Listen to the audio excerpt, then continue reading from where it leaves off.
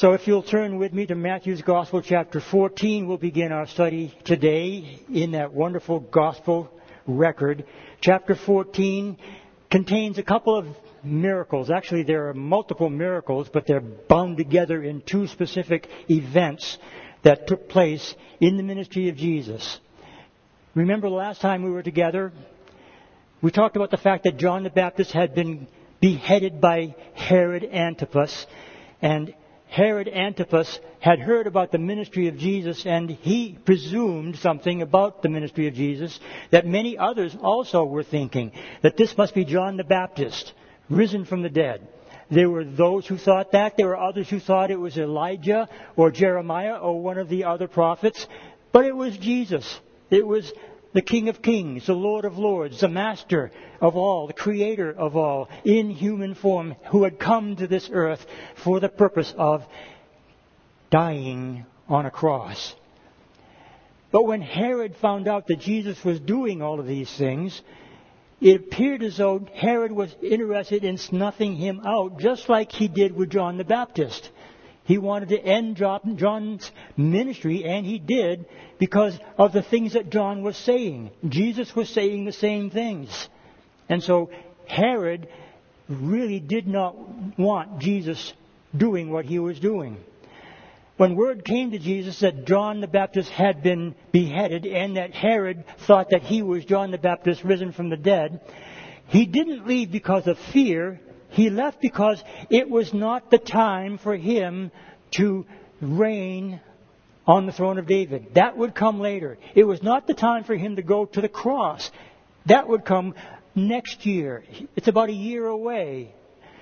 He's approaching the next to the last Passover that he will celebrate with his disciples. And so instead of staying in Capernaum, where he had been ministering in the northwestern corner of the Sea of Galilee, he decided to take his disciples over to the northeast corner near Bethsaida, a large community on the northeast side, and in that general region there were many smaller villages, and it was a wide open area on that side of the Galilean Sea where he wanted to take his disciples to get away. His purpose was to recuperate, probably not for his own benefit, although we find that he does go into a place alone to pray, but for the benefit of his disciples. They had just come back from the assignment that he had given them, you'll recall, to go out into all of the various villages along the Sea of Galilee on the western side and proclaim the gospel message and heal the sick and do all kinds of miraculous things. They had now come back to Jesus, and according to Mark, they were reporting the wonderful things that God was doing through them. And Jesus now, because of all of these events that have been taking place, tells his disciples, we're going to go rest for a while. Now, I find that to be almost amusing, because there is no rest for the Savior as he ministers to the people in the land of Israel. So he gets aboard a ship with his disciples, and they take a ship across the 3 or 4 miles to the other side. At that point in the Sea of Galilee, really the Sea of Galilee is not that big. It's about 7 miles wide at its widest point, and about 15 miles north to south. You can see from either the west or the eastern shores, the opposite shore at the Sea of Galilee. And when they took off from the northwest corner of Capernaum into a boat, the people who were following him recognized the fact that he had gotten into the boat, saw where he was headed, and they took off by foot across the northern mountain region to the other side, because they could see that that's where Jesus was headed. They wanted to hear more from this one who was speaking such marvelous words and doing so many marvelous miracles. They wanted to see him still continue to minister to the people. So not only the healthy, but some of the sick were brought with them over to that other side. And they beat Jesus and his disciples to that place. They saw where he came ashore. They knew where he was going to end up, and they were there waiting for him. And that's where we pick up the story in Matthew's Gospel, chapter 14, we'll read from verse 13. It tells us, now again, referring to what Herod was saying, when Jesus heard it, he departed from there by boat to a deserted place by himself. And of course with his disciples. But when the multitudes heard it, they followed him on foot from the cities. And when Jesus went out, he saw a great multitude, and he was moved with compassion for them and healed their sick. And when it was evening, his disciples came to him, saying, "This is a deserted place, and the hour is already late. Send the multitudes away that they may go into the villages and buy themselves food." But Jesus said to them, "They do not need to go away. You give them something to eat." And they said to him, "We have here only 5 loaves and 2 fish. And he said, "Bring them here to me." Then he commanded the multitudes to sit down on the grass, and he took the 5 loaves and the 2 fish, and looking up to heaven, he blessed and broke and gave the loaves to his disciples, and the disciples gave to the multitudes. So they all ate and were filled, and they took up 12 baskets full of the fragments that remained. Now those who had eaten were about 5,000 men, besides women and children. Pray with me for a moment. Let's see if perhaps we can garner something very, very important for all of us out of this reading of God's Word here this morning. Lord, that's my prayer. I do ask, oh God, that you would fill us with your Spirit, and that you would anoint the words of this great book. Lord, I'm only a messenger, and I ask that you would anoint that which I speak. Let your word go forth in power and not return to you void, according to your word. And let your name be glorified, Lord God, as we study it together. In Jesus' holy name, amen. This miracle that has been presented by Matthew here in these short verses is a miracle that is presented in all 4 Gospels. It's the only miracle that Jesus performed that is recorded in all 4 Gospels, with the exception of the resurrection. And so it's a very important miracle from the perspective of every one of his followers, not only the apostles, not only the followers in his day, but for all of us here as well. The feeding of 5,000 men. No small task, is it? Now, some expositors would say, well, because it says in Matthew's Gospel that there were also women and children, there must have been a large number, greater than 5,000 people present. And some would even say that there were perhaps as much as 20,000 people there. As a matter of fact, if you listen to Raul Reese, who's a very good Bible teacher from Calvary Chapel in California, he insists that it was at least 20,000. And he uses that number. Well, Matthew uses 5,000. I'm going to stick with that number. 5,000 men. We don't know how many women, how many children there were. There were probably several, but the accounts go from anywhere from 6,000 or 7,000 to, as I said, 20,000, and it's anybody's guess.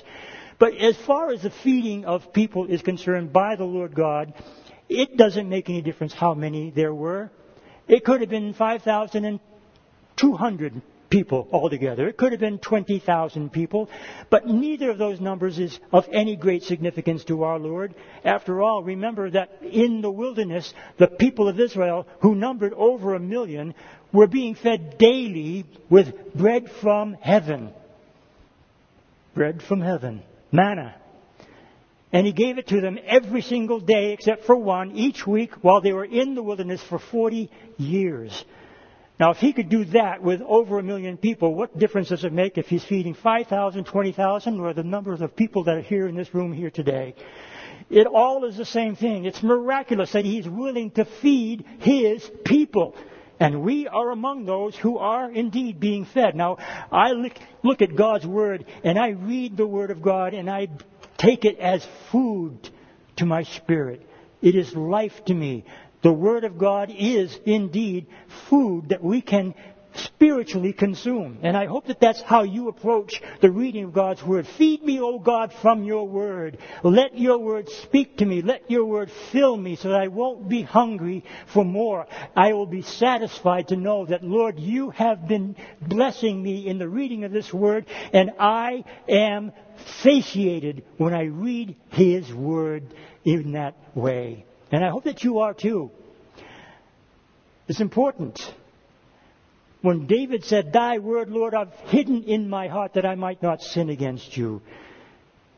His word is precious.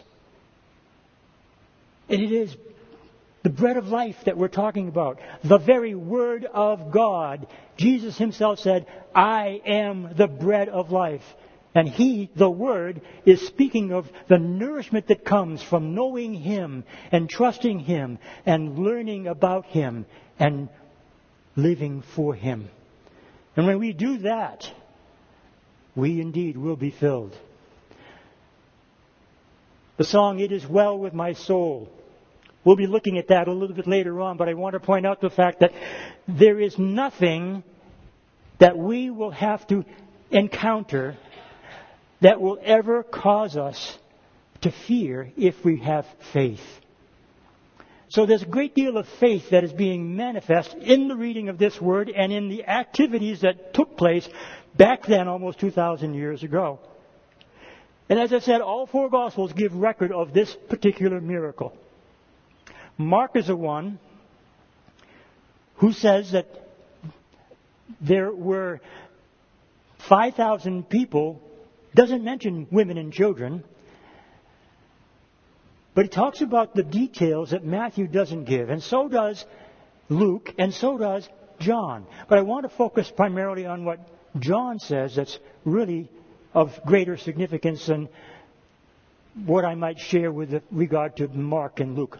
It would be wise for all of you to reread this passage, read Mark chapter 6, read Luke chapter 9, read John chapter 6, and see what they all together say.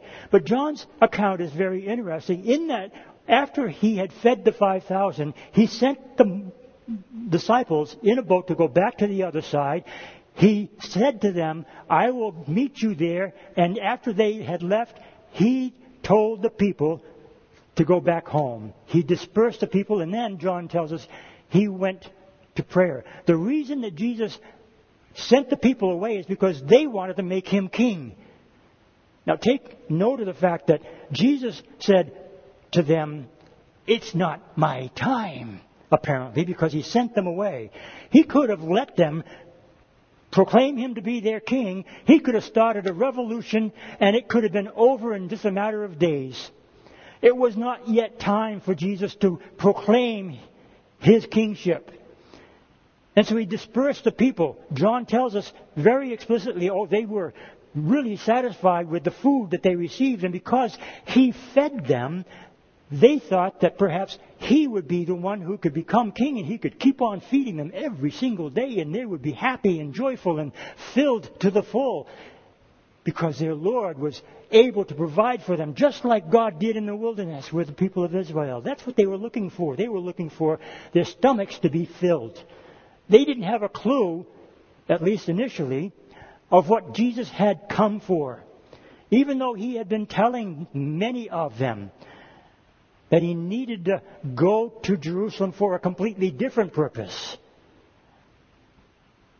His time was not yet. They wanted to make him king, but he was not going to allow them to force him in that position. Take note of the fact that Matthew says they only have 5 loaves and 2 fish.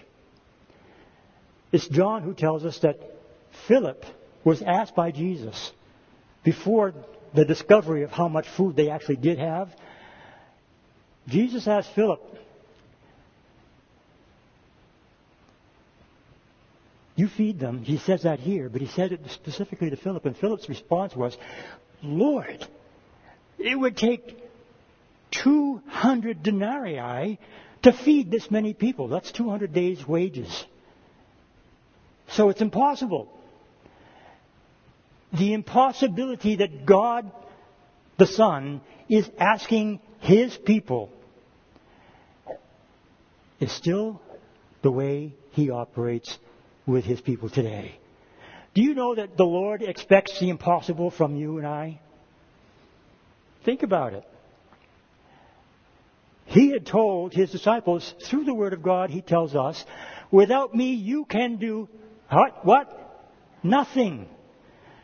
With God, all things are possible. With you, it's not so, is it? You can't do anything that would make it so that you could accomplish anything for God through your own effort, by your own strength, with your own intellect. We repeat that very thing over and over and over again in our studies in the Word of God. That's what the Word of God tells us. You and I cannot accomplish a single thing that will honor God without the Holy Spirit. But with the Holy Spirit, we can do all things because we have been made able to accomplish great things. Jesus had told His disciples that after He is gone, the Holy Spirit will come and you will do greater things even than He had done. He wants us to understand that we have been empowered by the Holy Spirit to do the impossible. Philip didn't understand that concept. He said, Lord, this is impossible. There's nobody here that's got that kind of money to go out and buy that much food. And so when he asked, it is Mark who tells us that a little lad apparently had 5 loaves of bread, probably barley, and 2 small fish. And Andrew brings that to Jesus' attention. He said, there's a lad here who has 5 loaves and 2 fish, but what are they to so many? It was a good question. What can we do with that small amount? And even in this group, it wouldn't last beyond the second row. I know how much Bob eats. So listen, Jesus, again, Mark tells us, He knew what He was going to do. That's why when He asked Philip, it was no surprise to him when Philip said, wait a minute, we can't afford that. I'm surprised that it wasn't Judas who said, we can't afford that, because it was Judas who had the money bag. But regardless, the apostles all agreed, Jesus, this is impossible for us. What do you mean, you feed them? He was testing their faith. He was testing their ability to stretch their understanding beyond their own ability to know then what God can do through them. So Jesus said to His disciples, bring that to me. That little lad was willing to give up his lunch. Now, if you read some of the expositors like William Barclay, who was a great Bible teacher, by the way, but he didn't believe in miracles. He tried to explain in a natural way every single one of the miracles that are recorded in the New Testament. Not necessary, because they were indeed miracles. And supernatural things are not beyond the power of Jesus to accomplish. And he demonstrates that here. Well, William Barclay thought, well, because the lad gave up his meal, it caused all the men who were there to feel guilty, and they then opened up their bags to spread what they had around so that everybody was fed. That is not how it happened. It tells us very plainly here, Jesus said, bring them to me. And in verse 19 he says, He commanded the multitudes to sit down on the grass. Now, Luke and Mark tell us that they were set up into companies of 50 or 100 people. So this is a very large place. We've got 12 disciples, 2 fish, 5 loaves of bread. How do you divide that up between all of those people? Think about this as we read further. He says, looking up to heaven, Jesus blessed and broke and gave the loaves to the disciples, and the disciples gave to the multitudes. Now Jesus commanded them, you bring those things to me. And as He blessed it and He broke the bread, somehow that bread began to multiply. And they had baskets that were small baskets, kind of like our picnic basket that we have today. And they apparently put whatever He broke into their baskets. And as they're doing so, their baskets begin to fill up. Nobody can explain that in a natural way. This is a supernatural event. this is taking place before their eyes. And he says, now you go, talking to his disciples, and you distribute the food to all the people. Not only did they have to believe that what they had in their basket was enough to get to the first group, but they had to believe that it was enough to get to all of them. And as they continued going forth, the baskets never emptied. There were 12 apostles. They went out with 12 baskets full of food, and they distributed it to 5,000 men plus women and children. They came back, and there were still 12 baskets full.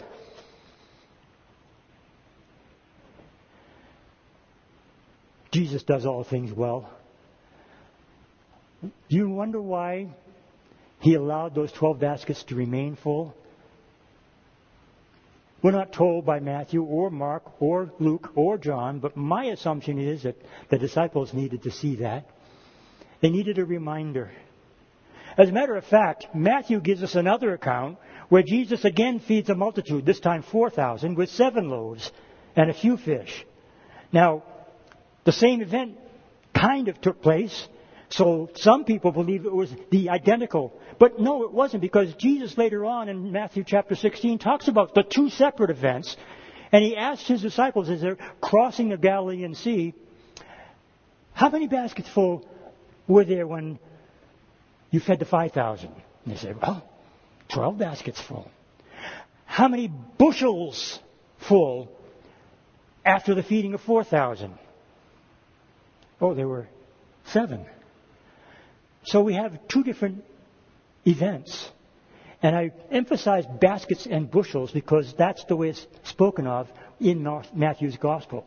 In the first, this case, it was small baskets, like I said, picnic baskets. In the second occasion, where he fed 4,000, there were huge bushel-sized baskets. He said, don't you remember these things? Because they were talking about the fact that they had left the shore, got in the boats, and forgot to bring bread with them. And Jesus had said, guys, beware the leaven of the Pharisees and the scribes. And they thought, oh, he's talking about the bread. We forgot to bring bread. No, that's not what he was talking about. He was talking about the fact that the sinfulness of the Pharisees and the scribes, beware of that influence in your lives and mine. Well, back to the story. Jesus has now distributed, or his disciples have now distributed, all that was necessary. It tells us that they were filled. And the word in the Greek language simply means they were glutted. They were satiated. They couldn't eat another bite. Have you ever had that experience? Probably more often than we'd like to admit. But yes, they were filled to the full. They didn't need any more. They were satisfied. Jesus did the miracle. He did what they could not do. He did the impossible. He wasn't expecting them to do the impossible. He did the impossible, but he used them to give out what he had accomplished by distributing that miracle to everyone present. So he does his part. We do ours. Take that home with you. Chew on it. He does his part. You do yours. You may not feel capable of doing great and mighty things for the Lord, even though he tells us that we will do greater things than even he did. As believers in Jesus Christ, we should be able to do marvelous things, impossible things. But all he's asking for us to do is to do our part. And when we do our part, then we realize that our part was far bigger than we could have ever imagined, and realize then that we are indeed doing the impossible things for God. And it brings great joy and comfort to my heart, I hope it does to yours, that in our weakness, then he is strong. And he does great and mighty things through us by his Spirit. It's not our doing, it's his doing. And we can take that to the bank. So he sends them out. They do what he tells them they are to do. They respond by obedient willingness to serve in the capacity that he gives them to serve. So it is for us. Are you serving God?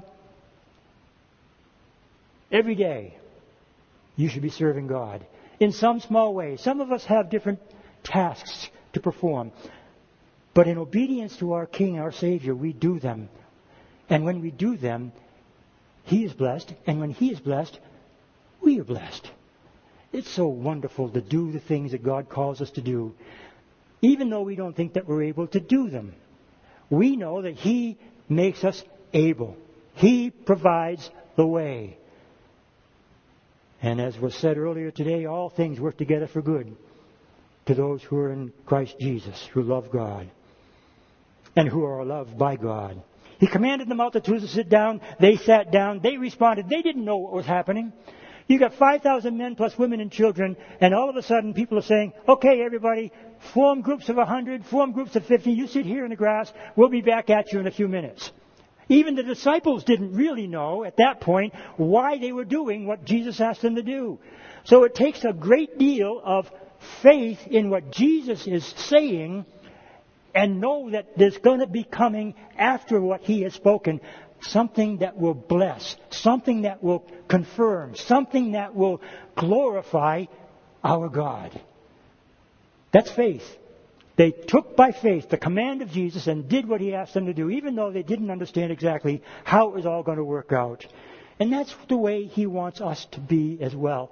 Even though we don't know how it's going to work out, even though we don't understand what the outcome might be, we know that God is in control. And so we go by faith and we trust in Him to accomplish all that He wants to accomplish in and through us.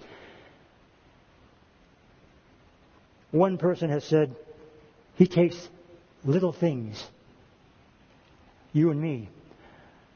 You have little to offer, but great things result from it when we allow Him to use us in those small ways. They all ate and were filled, and they took up 12 baskets full of the fragments that remained. And now, Jesus, after having accomplished this, goes on to the next phase. He's already done the impossible. After having asked them to do the impossible, He does that which is impossible. And He sends them to confirm that which He has done to all the people. The people have been dispersed.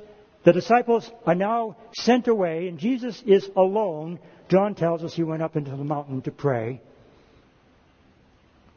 And it says in verse 22, immediately Jesus made His disciples get into the boat and go before Him to the other side, verse 22, and while He sent the multitudes away. And when He had sent the multitudes away, He went up on the mountain by Himself to pray. So Matthew says it as well.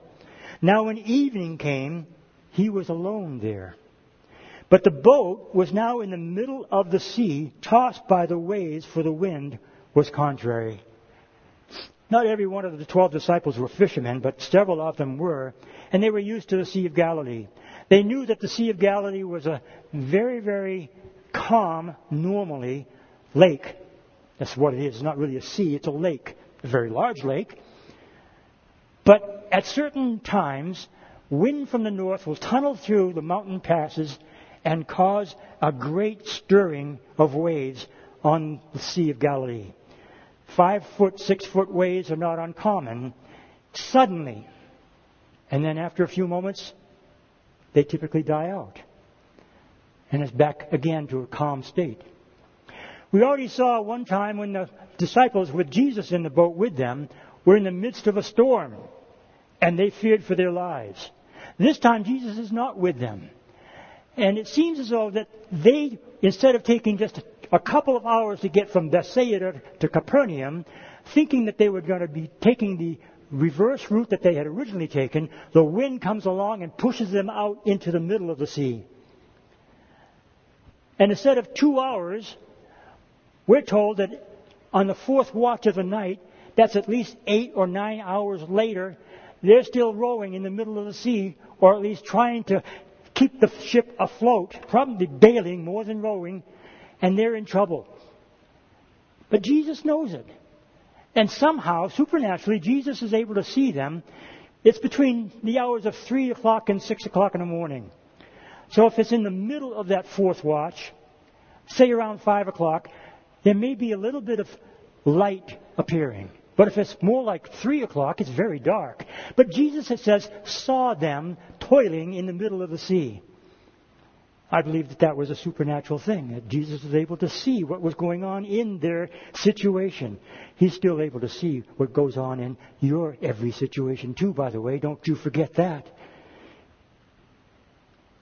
The boat was now in the middle of the sea, tossed by the waves, and the wind was contrary, it tells us in verse 24. Then he says, now in the 4th watch of the night, Jesus went to them, walking on the sea. Another miracle, Jesus is walking on the sea. Again, if you look at our friend William Barclay's commentary, he says that, well, they weren't really far offshore, and Jesus was walking on the shoreline in the water, but still not going too far under, probably ankle deep, was his opinion of that. It tells us it was in the middle of the sea. All of the writers of this account tell us it was in the middle of the sea. Jesus was walking on the water, and it wasn't frozen water. I can walk on ice. That's easy, as long as it's about 6 inches thick. If it gets any less than that, I'm not going out on that ice. Because I know that ice, even though it's solid, isn't strong enough to hold my weight if the ice is too thin. So I want to make sure it's got at least 6 inches. That way I've got confidence that I can walk on water. But that's the only time I can ever walk on water. I've never tried it in the summertime. I don't know about you, but I'm convinced that none of us have ever walked on liquefied water. Jesus did. But he's not the only one. Read on. Verse 26 says, and when the disciples saw him walking on the sea, they were troubled, saying, it's a ghost. And they cried out for fear. Now, they were already fearful about the situation they were in. Now they see what they think is an apparition, and they really lose it. They said, it's a ghost, we're done for. They were really very fearful. It tells us that word in the Greek is not just afraid. That means they were shaking in their boots, if they had boots on. Immediately then, verse 27 says, Jesus spoke to them, saying, be of good cheer. Don't be afraid. It is I.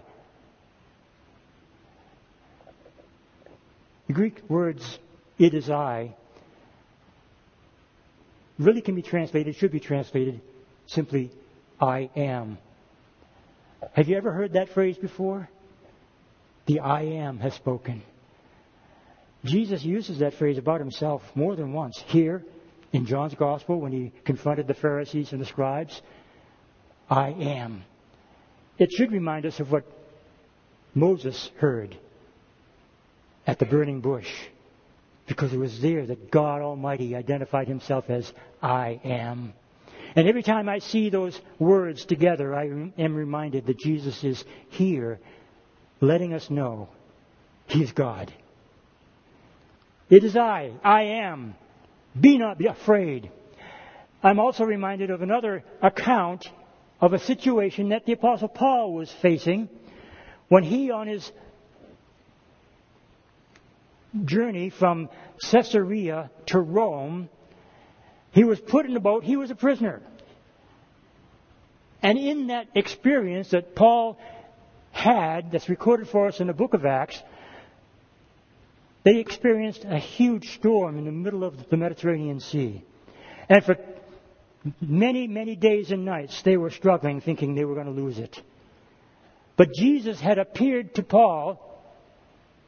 And guess what he said to Paul? I am. Be not afraid. He says that to you and to me as well. Be not afraid. Don't fear. The Bible tells us perfect love casts out all fear. Why would we fear? If we fear, we don't have faith. If we have faith, we don't have fear. It's that simple. You either have faith to believe in what Jesus has said and what Jesus is able to do for you and for me, or we have fear all our lives and wonder what's going to happen next. Where am I going to go? How am I going to deal with the situation? What is happening to me? Why is it happening? You're under the circumstances when you think those thoughts. And fear overwhelms you, it grips you and keeps you from having the faith to believe that God is allowing that in your life to be able to make it through your life in a way that will please Him. As Matthew so succinctly said today, we need to have those kinds of experiences in our lives. They're faith-building experiences. And God uses them to bring us to a place of victory in our lives. Let it happen, Lord. Let troubles surround me. But I know they cannot harm me until you choose to let them do so. Shadrach, Meshach, and Abednego in the Old Testament, Daniel, prophet of God, spoke on these things. His friends. Nebuchadnezzar was angered. Actually, it was not Nebuchadnezzar, was it? Or maybe it was. The king of Babylon. At the time, I think it was Nebuchadnezzar. In any case, they refused to worship the gods of the Babylonians. And it was Nebuchadnezzar. And because they refused, they were going to be put into a furnace that would be heated up 7 times because Nebuchadnezzar was so angry at them for having rejected him as their God and the image that he had placed in the land of Shinar that they were supposed to have worshipped, which they refused to do. Their answer to the king was very, very significant to us. For they just simply said, look, Nebuchadnezzar, we're going to serve our God, whether he saves us from this or not. We believe that he can. But if we die in this, we're not going to serve your God. We'll always serve our God.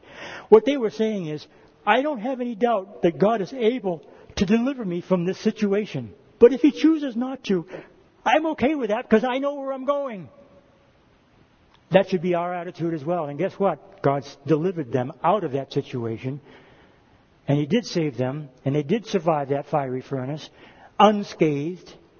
In fact, Jesus walked in that fiery furnace with them.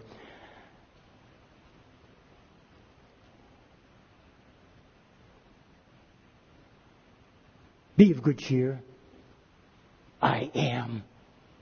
That's good enough for me. Is it good enough for you? Now, remember we said that Jesus did the impossible. And the disciples weren't able to do the impossible because they didn't have the faith to do the impossible. But take a look at verse 28. Peter answered him and said, Lord, if it is you, command me to come to you on the water. And Jesus said, do it. Come. Now, Peter could have asked a lot of different things. Lord, if it's you, deliver us from this storm like you did the last time. Lord, if it's you, bring our boat directly to the shore so we don't have to bail out like we're doing right now. Lord, if it's you, help us in this situation. Do something to save us from this perilous time that we're facing.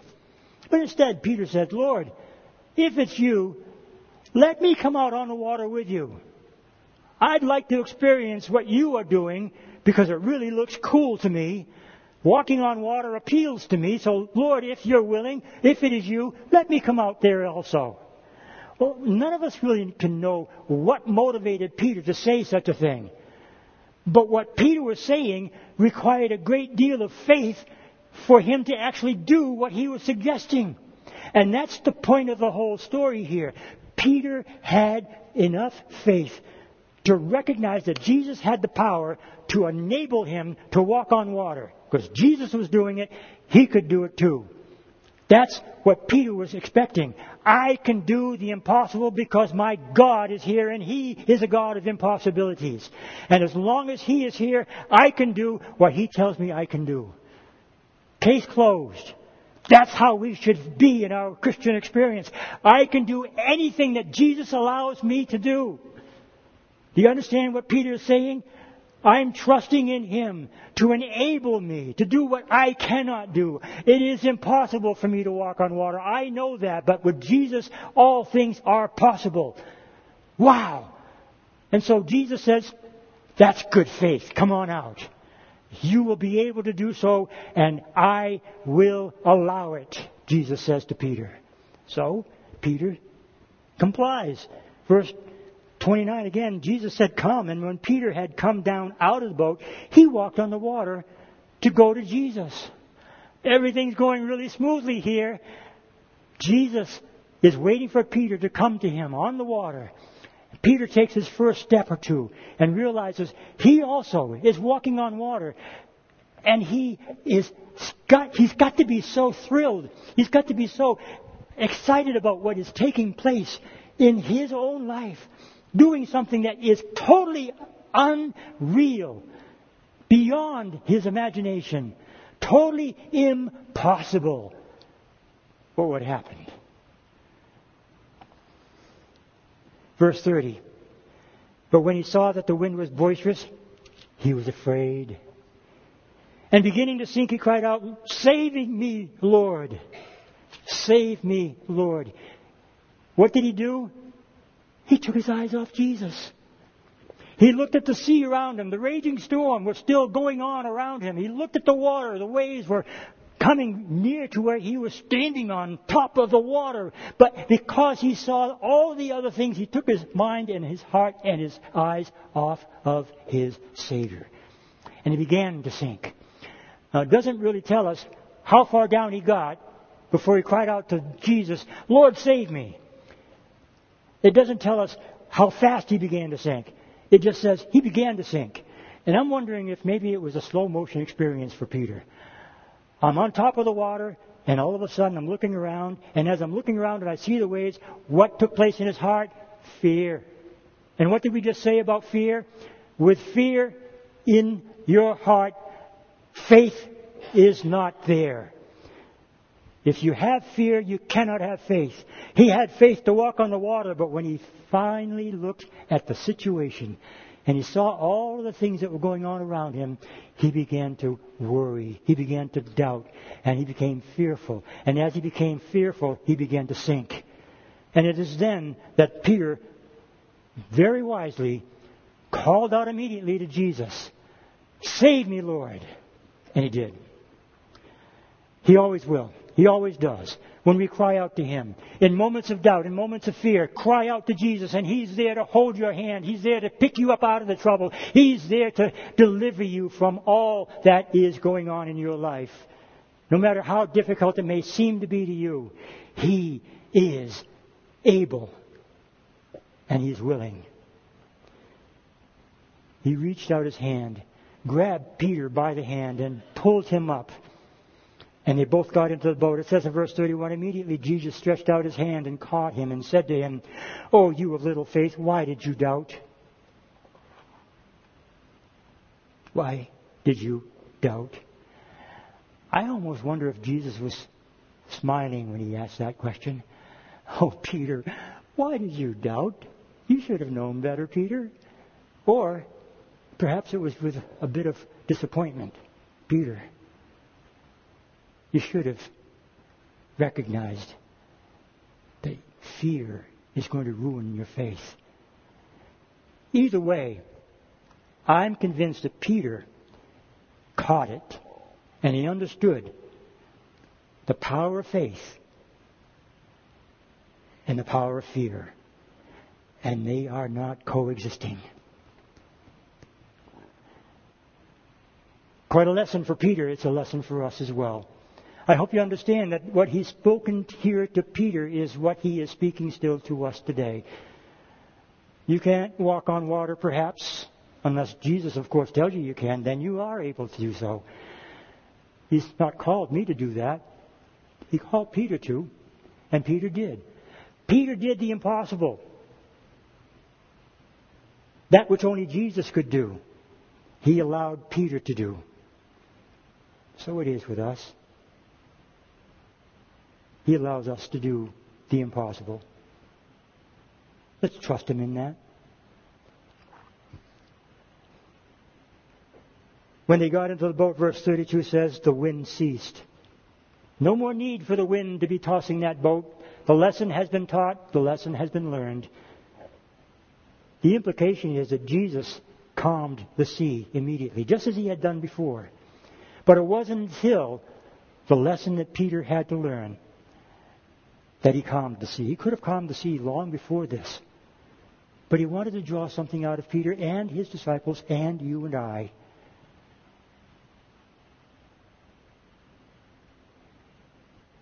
Verse 33 says, Then those who were in the boat came and worshipped him, saying, Truly, you are the Son of God. That's the first time they speak those words. You are the Son of God. Now, we don't know how well they understood what they were saying, but they blurted it out. They recognized that this one that they were walking with for so many months already had supernatural power that they couldn't explain. And the only real explanation is that he is the Son of God, the one who had been promised, the Messiah. He is the one that was shown in all of the Old Testament prophets that was to come and be the Savior of the world, that was to come and reign on the throne of David and sit on the throne of David in Jerusalem. He was the one that was promised by God to be their king. You are the Son of God. The only other place where somebody other than the disciples say that is the demons and one Roman soldier at the crucifixion. Surely this was the Son of God. The demons were proclaiming that truth long before Jesus heard his own disciples say it. But they're beginning to understand now. They're beginning to sense that he is more than just a man. We'll finish the chapter with these last verses. Verse 34 says, When they crossed over, they came to the land of Gennesaret. Gennesaret is somewhat south of Capernaum, more on the westerly side of the lake. So they drifted down in that storm, and when they finally got back to the shore, intending to go to the northwest corner where Capernaum was, they ended up in Gennesaret, which is further south. And when the men of that place recognized him, they sent out into all that surrounding region, brought to him all who were sick, and begged him that they might only touch the hem of his garment, and as many as touched it were made perfectly well. Now remember, at the beginning of our study this morning, we said that Jesus had told his disciples, we're going to go to a quiet place. And the implication was, in the other Gospels that he's recorded for that purpose, to let us know that it was his intent for them to be finding some rest. Did they find rest? They had to feed 5,000 men plus women and children. They had to get back into the boat and cross over in the middle of the night, the Sea of Galilee, and find themselves in the middle of a storm, working hard to stay afloat all night long. Then they finally get to the other side sometime around daybreak, and immediately a multitude of people come, and Jesus is healing them all. Where did they find time to rest? They didn't. But in the doing of God's will, they had rest indeed. And that, to me, is so very wonderful to know.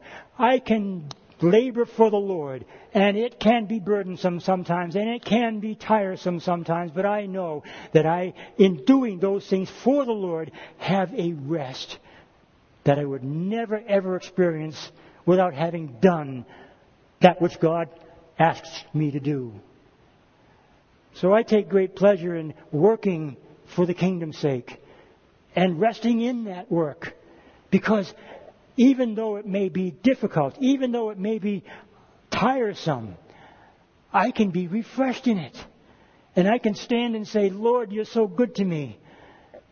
And even though I am tired and worn out, I am filled with joy to be able to serve you and to honor you, to do your will.